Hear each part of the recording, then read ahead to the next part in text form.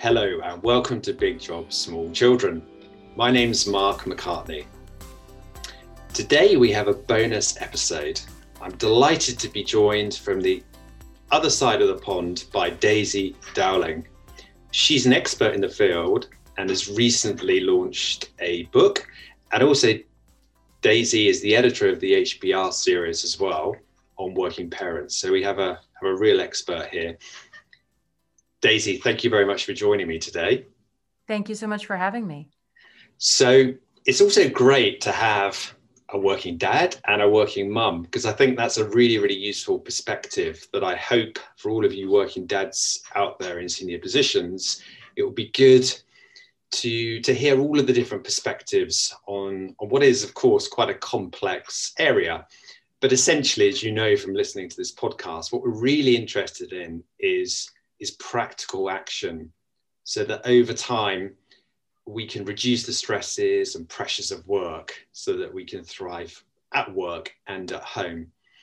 So Daisy very kindly has been thinking about some questions here. So let's plow in. So Daisy, perhaps you could just tell us briefly a bit more about you and how you got to this, how you got interested in this topic. Yeah, so I'm an executive coach and I focus on supporting working moms and dads, so men and women who want to bring together their professional ambition and goals and performance and everything they do at work with everything they have going on at home and the desire to be attentive, loving, on-the-job parents as well. That's easier said than done in normal times, and it becomes extraordinarily difficult, as we all know, during this pandemic. And so I partner with parents in all different fields and functions and family structures and phases of parenting. Mm-hmm. And I come at this work not just as a coach myself, who's worked with many different parents, but also, as you mentioned in your intro, as a working mother. My kids are 7 and 9. And so I'm living this at the same time that I'm coaching and counseling others on it. So I'm sure your book is packed full with fantastic advice. And I would recommend everyone listening to take a look at the book. So I'll make sure I include the link as well. What Daisy and I thought would be really useful is to spend 10 minutes, no more than 10 minutes, exploring some questions. So the first question is, what do you think are the 2 or 3 key insights from your book and from your work with working parents that could be most useful for working dads? Yeah, the first thing that I hope people get from the book, and it's big picture, but if you get nothing else from my book, I hope you get this, is that we are in a different working parent game than we have ever been before. And it's not just because of the pandemic. I don't mean just because of the past year. And I say we're in a different game because so many of the moms and dads that I speak to behind closed doors confidentially will report to me, this is tough. Managing work and parenting, it's incredibly tough. Why can't I do this? There's this palpable sense of, I should be able to do this, or if I work harder, I can do this. And I think it's really important we all realize that there has been a shift over the past 10 to 15 or so years. So if you think back to how your parents worked and raised you, for example, or even how some of your mentors at work who might be, 10 to 15 years ahead of you in terms of parenting, what they had to deal with, when they had very young children. Yes, they worked hard. Yes, they faced pressures, but life was very different. They didn't walk around with a smartphone in their pocket, constantly tethered to work with no excuse, even on weekends, even during holidays, for not being responsive. They weren't quite as worried about some of the pressures of, am I going to become, or is my organization going to become technologically obsolete? They may not have been in a marriage or a partnership where their spouse or partner was working just as hard as they are, as you are. So things have become incredibly different for working parents, the experience that we have.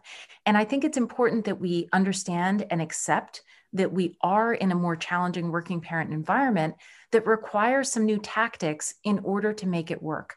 So give yourself some credit for all the great work that you're doing, that you're coping with these increased pressures, but also realize that you've got to find some of these levers that make this more feasible and doable over the long term that your own parents and that some of those more senior mentors probably didn't have to reach for.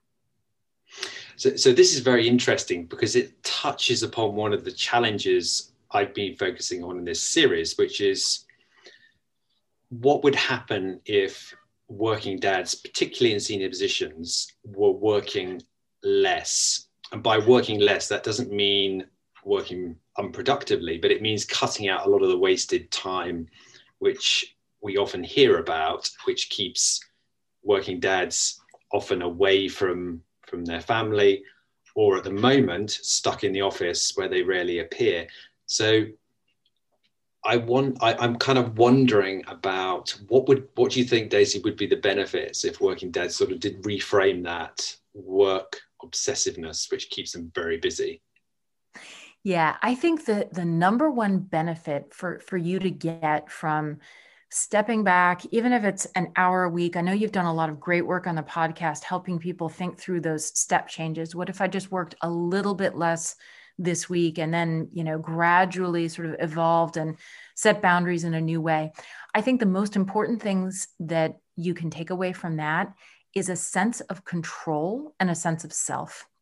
So many of the dads who I coach and counsel and who I interviewed for this book. So the book is based on my experience as a coach, but also on the inputs of dads who were doing everything from being police officers to being CEOs to being in marketing, in service and support occupations, just all over the place. And I interviewed them for their ideas, their perspective, and their experience.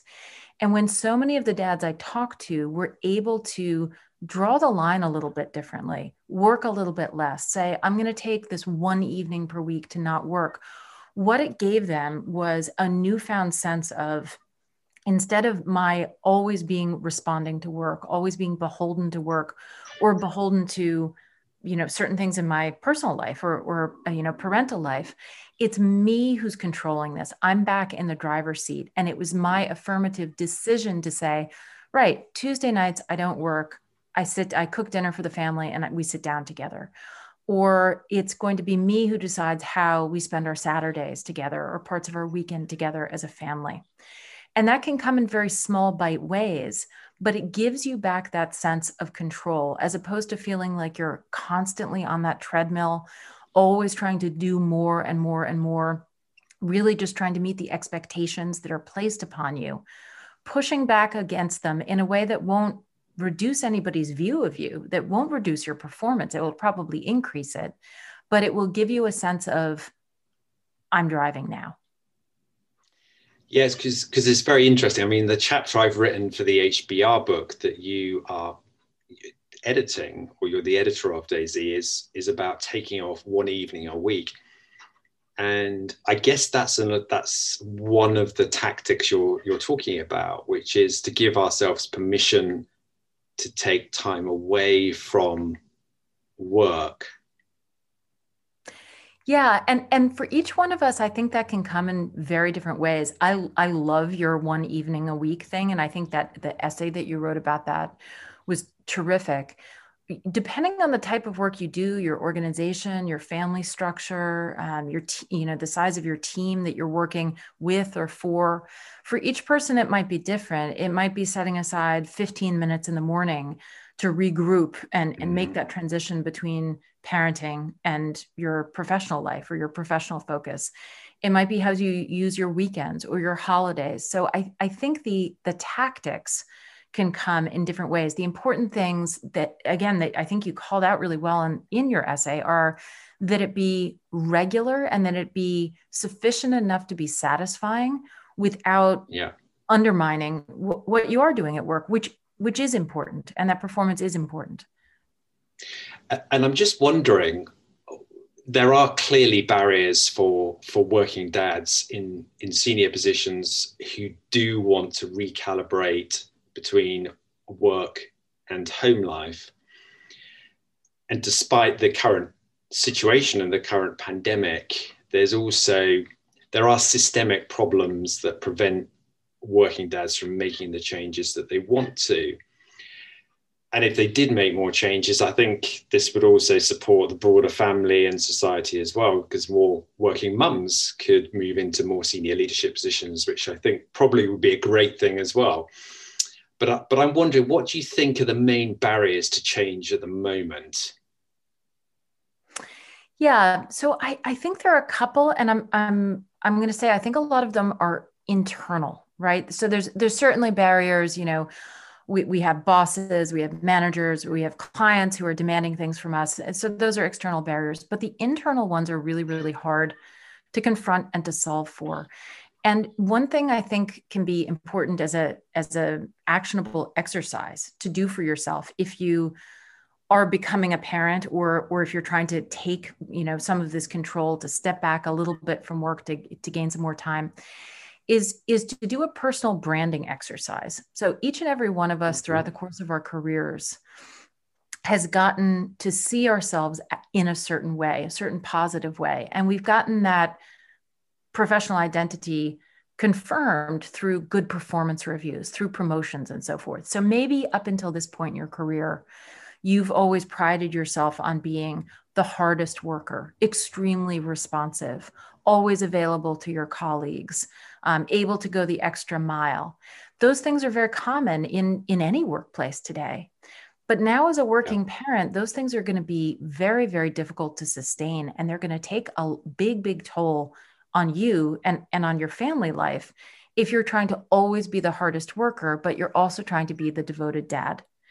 So one thing that can be useful, and an assignment I give a lot in my coaching work, is to sit down whenever you get half an hour free, which is easier said than done for most parents, but to grab a piece of paper and to make a list of 5 to 7 adjectives or descriptors that you have wanted attached to you, in your career to date. Sort of what are the ways in which you would describe your professional brand? And then take that list on one side of the page and think about a new list of 5 to 7 adjectives that could be equally to your benefit, but that would move you away from this I'm proving myself through time investment thing.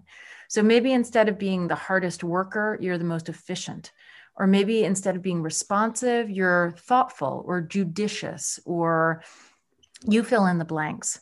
But think about how to sort of gradually over the next month, year, et cetera, move from being that incredibly time committed person to being equally powerful in terms of your work, your impact, and how you're seen and see yourself. But move that away from, I'll work 24/7. What a fantastic exercise. That sounds absolutely brilliant. And I guess just reflecting on our conversation so far, what I'm taking from it is that a lot of the barriers are also internal mindset barriers, because we're both working with senior executives in organizations, but it's really about that internal resistance to making change. So that's a great exercise to try to, I guess, reframe how we're seeing things.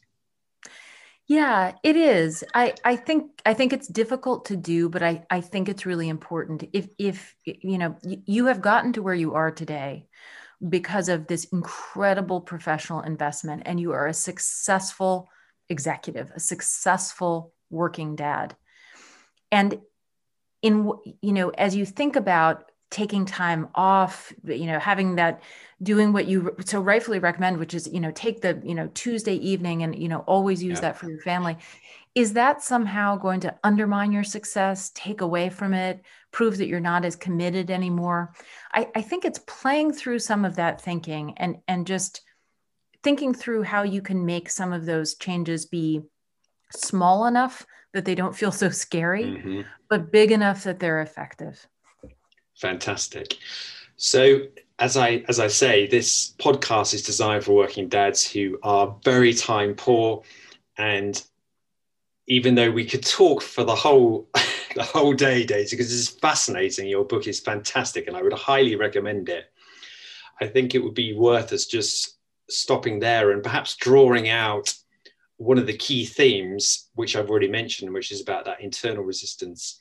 And actually, this could be an opportunity to reframe how we're seeing things and to prepare for perhaps a new way of seeing ourselves to make sure that we do remain, we're able to sustain our performance into the long term.